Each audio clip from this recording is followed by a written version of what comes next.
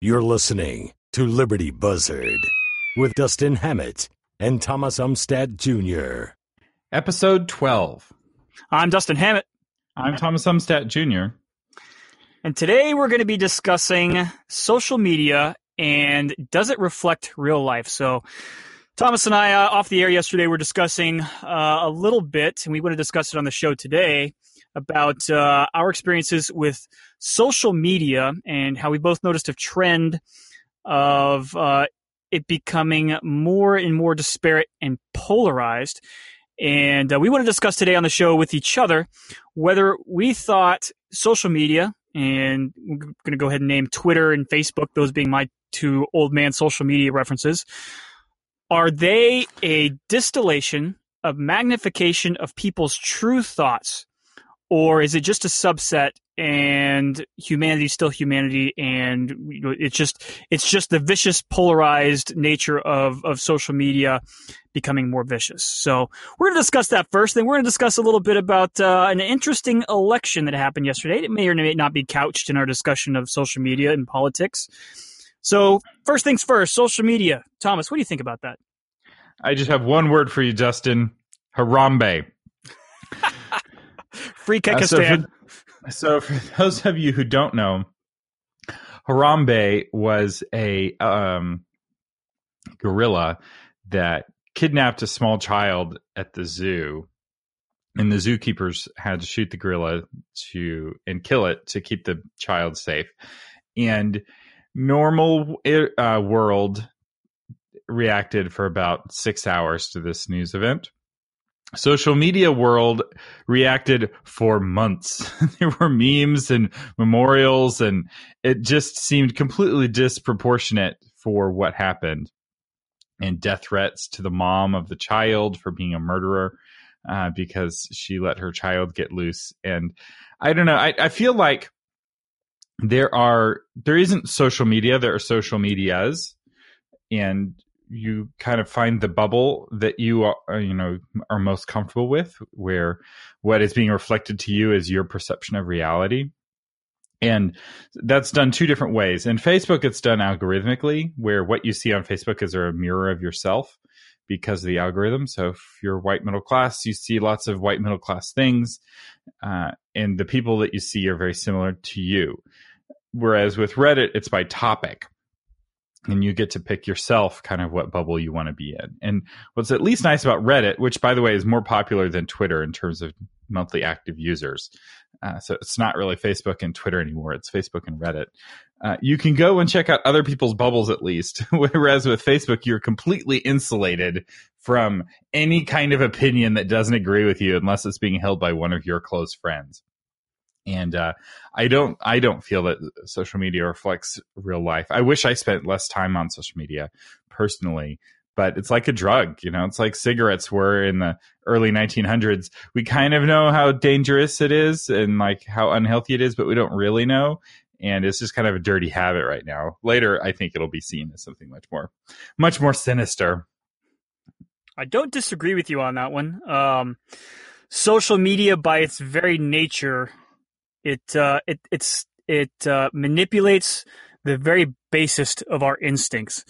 So whether it's food, the need for water, the drive for sex and procreation, or our very basic nature related to the sexual drive, which is our desire to be a part of a group, because we are social animals at our very most basic form. So in terms of social media being an addiction, it's playing very, very, very deep to our limbic system, to our animal brains. So not to get too far off the tracks there, but I definitely agree with you on that one. There's times where I have to force myself to put it down because it's so consuming. What an enormous waste of time, but it's so consuming, and you just want to get back to it. And you hear that it's like a Pavlovian response. You hear that little ding, and you just can't help yourself. I got in trouble with my wife the other day because she was talking to me, and I heard a ding, and my Pavlovian response forced me beyond my will to grab the cell phone and look at it. And woo-wee, was she mad at me. And I just couldn't help myself. It was absolutely amazing. You are the master of your fate, Justin. You are the captain of your ship. You are responsible for the decisions that you make in life. I was an oppressed you can't victim blame of my own Pavlov. humanity. You are not a dog slurping at the sound of a bell. You are a man. That could be argued. Yeah, it is interesting how there is some truth though in what you say, in the sense that it is designed to trigger dopamine responses. The reaction can be very much drug-like, and studies do show that people who spend time on social media are sadder, more depressed, and have less good real life interactions. And the more they spend on social media, the sadder they get, especially when they're scrolling and consuming. So you have people who create and people who consume. In general, the creators are happier. So kind of at the top of the pyramid are like your bloggers and your podcasters and people who are creating, or and your artists, like who are creating the art. Those are the people that are the happiest. And then there's the people who are kind of just scrolling past thing after thing after thing. And those are the people who are the least happy. And so, just keep that in mind, that it does help if you want to have your voice as a part of the conversation. That will help you enjoy social media more. Well, that's an interesting point. So I guess that brings us back around full circle to what we were originally discussing is, I have two thoughts. I haven't reached a definitive conclusion. I might not ever. But I have one thought which says that there are very few people in our society today, and we have a global society, no doubt. Social media has made the world much smaller, but we also have our basic community, the people around us, the people at work, the people, our neighborhoods, and then we have the American, the state community, et cetera, et cetera, et cetera. So I don't think there's very many people out there today that are in some way, form, or fashion not connected to some type of social media. So I wondered to myself as I scroll through the old Twitter feed in the afternoon when I'm taking a break from real life, I'm wondering to myself, is the polarization of our nation, that rhymes, the polarization of our nation, is it the result of social media? Is it a symptom of social media?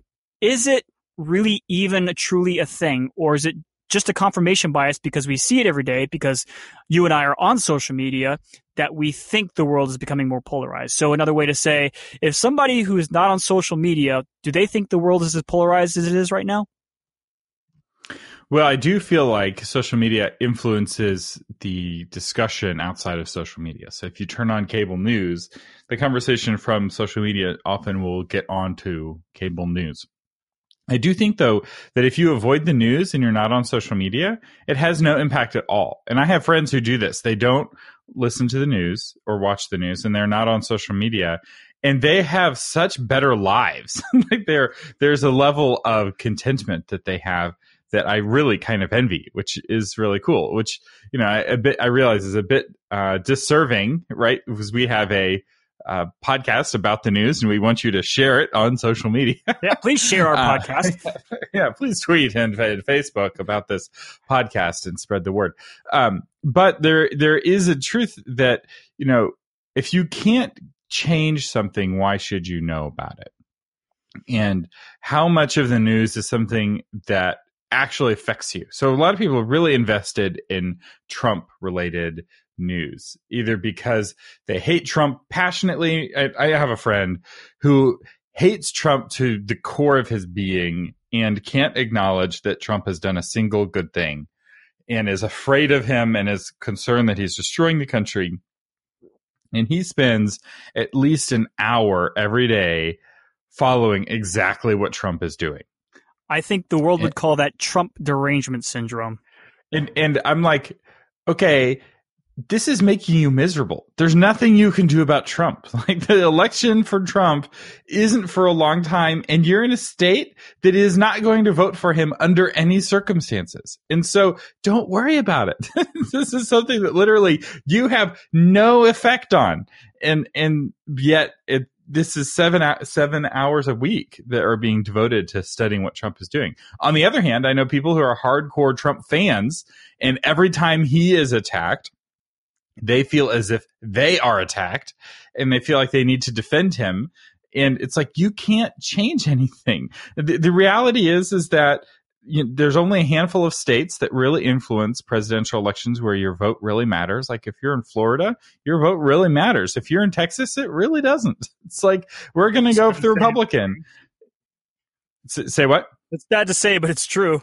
Yeah. So the way that the electoral system works, each state's votes go in a lump, which is one of the reasons why Democrats are losing right now. It's because they're all flocking to California where their additional votes don't count. If the extra Democrats in California were to spread around the country and move to places like Montana and Wyoming, suddenly the electoral college would be totally different. True, but they don't want to move there. They don't. They like to live in urban centers. Restaurants. Yeah. Democrats, it is interesting, really do prefer cities. They like to be around other people who are like-minded in very dense urban settings. And they're not, while they glamorize kind of nature, they don't, and they like to visit, they don't like to stay. They don't want to actually live far away from urban populations. The ideal of nature versus the reality. Which I will say, I'm there.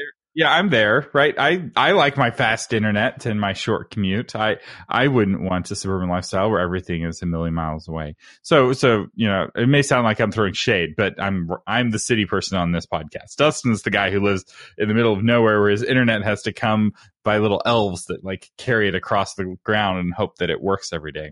I absolutely love it. And there's bugs and there's snakes and there's all kinds of things that city people hate, and I just love it out here. Speaking of snakes, I hear that you're considering communism. Is this true? You're reading the Communist Manifesto? Thomas and his fake news. So I am not reading the Communist Manifesto yet. I just got done reading Saul Alinsky's Rules for Radicals, which is a book by Saul Alinsky, who was a big communist community organizer type of individual back in the 50s, 60s, and 70s. And he was a communist by ideology, a Marxist by ideology. And he wrote this book about how to get your way, how to use the have-not mob, how to mobilize the have-not mob, how to congeal them, and how to put them into an effective fighting force for your desires, for your end political goals. It's a fascinating book. I mean, it's interesting when you find yourself agreeing on certain topics with somebody that's a known communist, which is, as an ideal, I understand communism, but as a reality, I deplore it. And I think I'm getting sidetracked here. But so what I mentioned to Thomas earlier, dear listener, was that I had to go back and reread the Communist Manifesto. I had read it previously back in college, which was a few years ago now, and I didn't appreciate it then because all I wanted to do was read it so I could get answers for the test. And now I'm going to read it to get a better appreciation for what Marxism truly is, because we have seen a resurgence in Marxism. And going back to the social media theme, Thomas, I think this is really related to whether it's a derivative of a social media or just a derivative of our times. Trump was a pendulum swing to the right of Obama by the hardcore right. And I think what you're going to see is the Bernie left pendulum swing as a reaction to Donald Trump. And I'm wondering how far exactly the pendulum is going to keep swinging before things either calm down or get out of control. And so my point to all this is that in New York last night, we have a 28-year-old, I can't say for sure she's a socialist, but she is endorsed by the American Democratic Socialist Party of America and a lot of socialist Marxist type organizations. And she's a Bernie Sanders type politician. So I'm going to assume that she's a socialist. Her name is Alexandria Ocasio-Cortez. And she unseated Joe Crowley in a New York primary for the House of Representatives, which is notable because Joe Crowley has been in office for, gosh, I can't even find it here, a long, long time. So I think what you're seeing, Thomas, is you are seeing the pendulum swing farther to the left as a response of the left to Bernie, to Donald Trump. So like your friend who can't stand Trump, he or she may have been in the middle initially, but is now swinging hard left. And I've seen it on the right too. People who were centrist but leaned right are now feeling defensive and are retreating to the defensive lines of Donald Trump. And it's getting very, very polar. Interesting, and also a little bit scary. What do you think? Is this really a left-right thing, or is it a corporation, not corporation thing? Let me explain what I mean. So, sure, this guy was more centrist on paper, this hardcore Democrat who's been a Democrat for a long time. Although, I imagine on the actual issues, if you were to put them on a voter guide, they wouldn't be that different. The difference between a hardcore Democrat and a, really kind of just regular Democrat don't seem that different to me. Maybe to people who are more in that camp, zebras can tell each other apart. But I think the bigger difference is that he's been in office for a long time, which means he's been getting lots and lots of lobby money for a long time. And he's more in bed with the people who are donating money to him than he is with his actual voters. And I think that's actually the bigger issue. And that's what we saw with Trump and Clinton. Clinton was very much in bed with the people who were giving her money, even when it didn't make sense for her ideology. She would make compromises on her ideology and, give a speech for Goldman Sachs, right? A good Democrat doesn't take money from big banks, right? That undermines your ideology. And yet she was doing that. And I suspect the same with this guy, where it wasn't that he didn't check the right boxes. We have the same problem on the right. Right. These people who've been in office for a long time, they check the box of, yes, I want to support the troops. Yes, I'm pro-life, all the kind of classic Republic, yes, small government. But when you look at what they're actually doing, it often doesn't line up with those boxes that they check on a voter guide. It lines up with the people who are giving them money, where they're wanting to regulate things. The biggest thing is creating regulations that benefit big business. And Republicans do it and Democrats do it. That's the biggest thing from my perspective. The left actually wants more regulations because in their worldview, regulations hurt big business, often because they've never actually worked for a big company and they don't understand how regulations are so beneficial at pushing away competition and making life for big businesses easier. But I get that. And what's interesting is it used to be whoever has the most money wins. Is a general rule. There's a strong correlation between spending more money and getting more votes.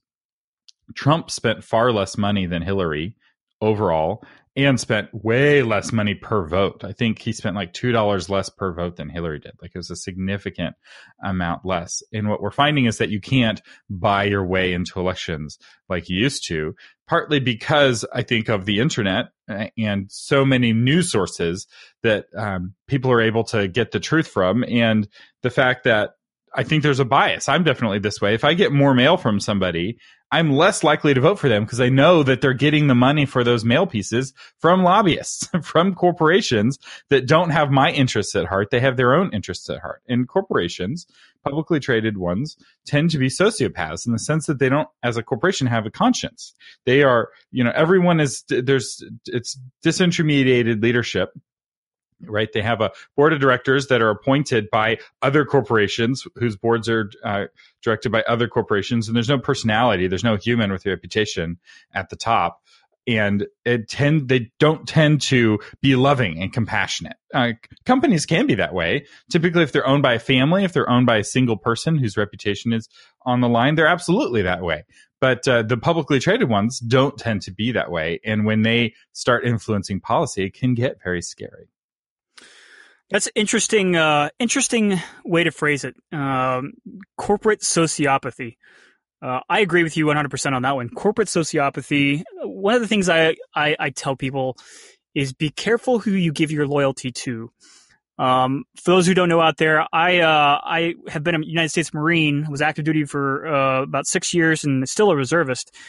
Marines are indoctrinated indoctrinated from the very beginning to give their loyalty to the Marine Corps. And one of the things I've learned over the years is, while I'm very proud to be a Marine, is that the Marine Corps as an entity is made up of a large group of people who, by and large, don't care about the individual. They will chew you up and spit you out like bubblegum without a second thought.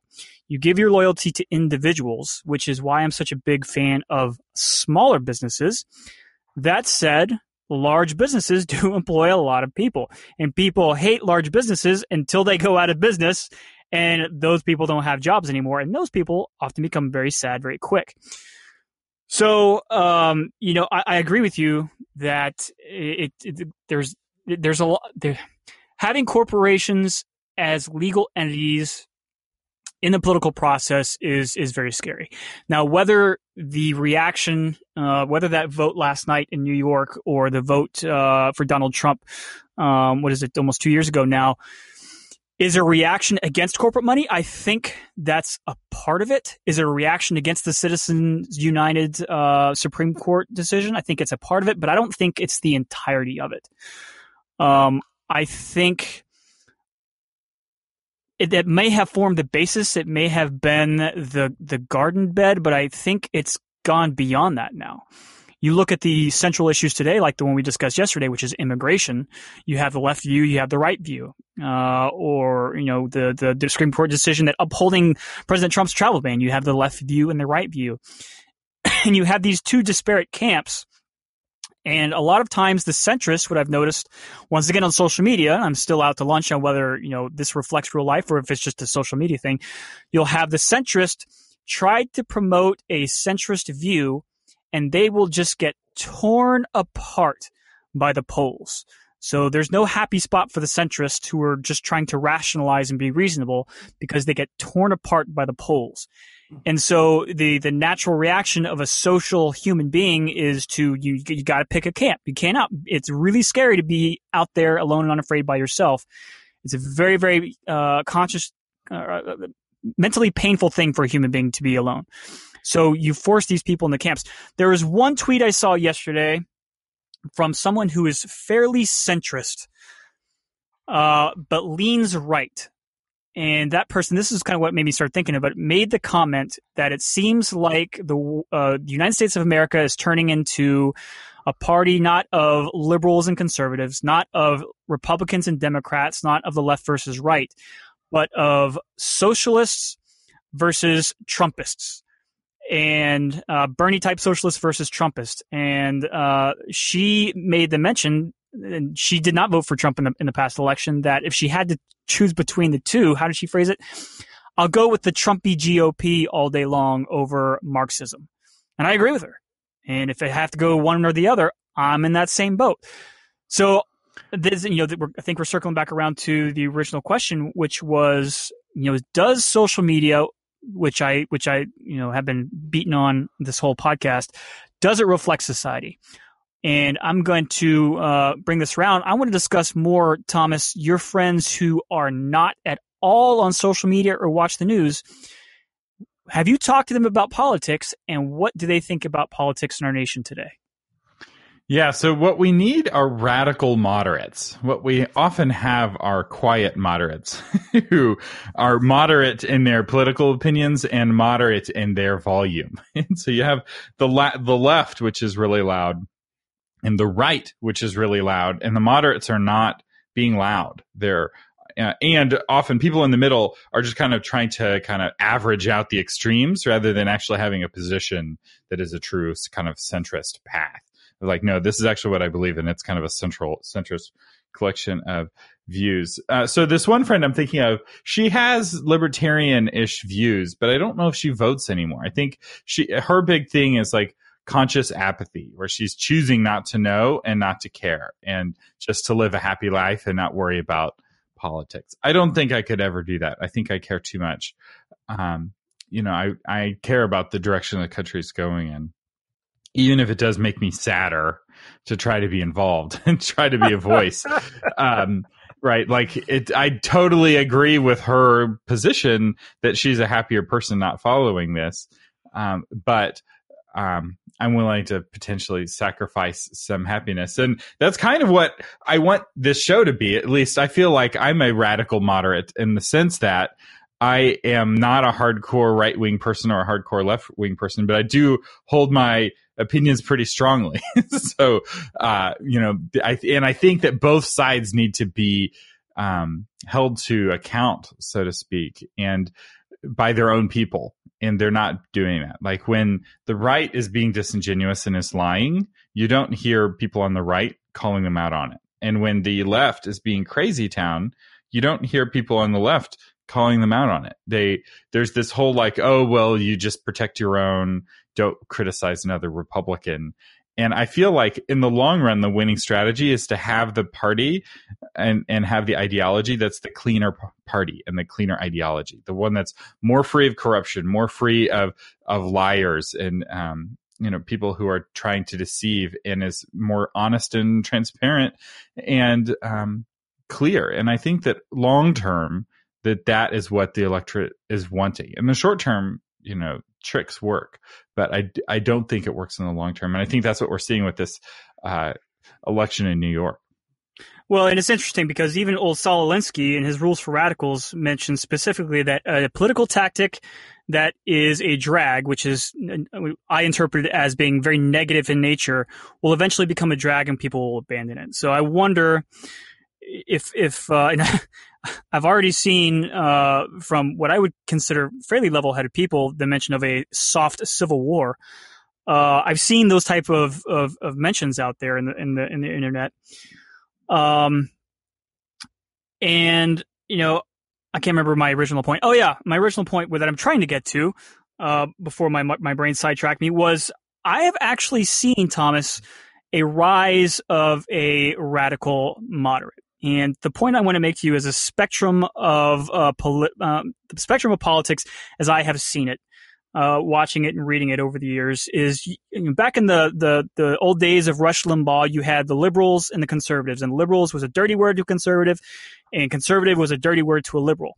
Well, I think the pendulum has swung so far to the left and right on the political spectrum where now you have progressives, which are different from liberals, because a lot of the liberal intellectuals that I've been listening to are actively trying to distance themselves from this move called progressivism, which is fast becoming synonymous with socialism and Marxism.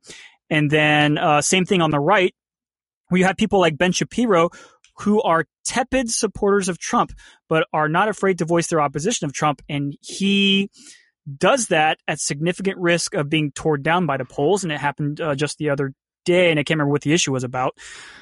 But he made a statement that was not supportive of the president, and he got torn apart and called a cuck by the Trump crowd for not supporting the president. So I think you have on the right, you have the MAGA Trump crowd, which is kind of far to the right. On the left, you have the Bernie socialist crowd, which is kind of far to the left. And all of a sudden, an interesting point, all of a sudden, now the definition of a liberal is more, and as I see it, has become more centrist. A liberal is no longer far left. A liberal is now center left. And a conservative or a neocon, what have you, is now center right. And I will point to you the examples of the intellectuals I follow. I consider them intellectuals.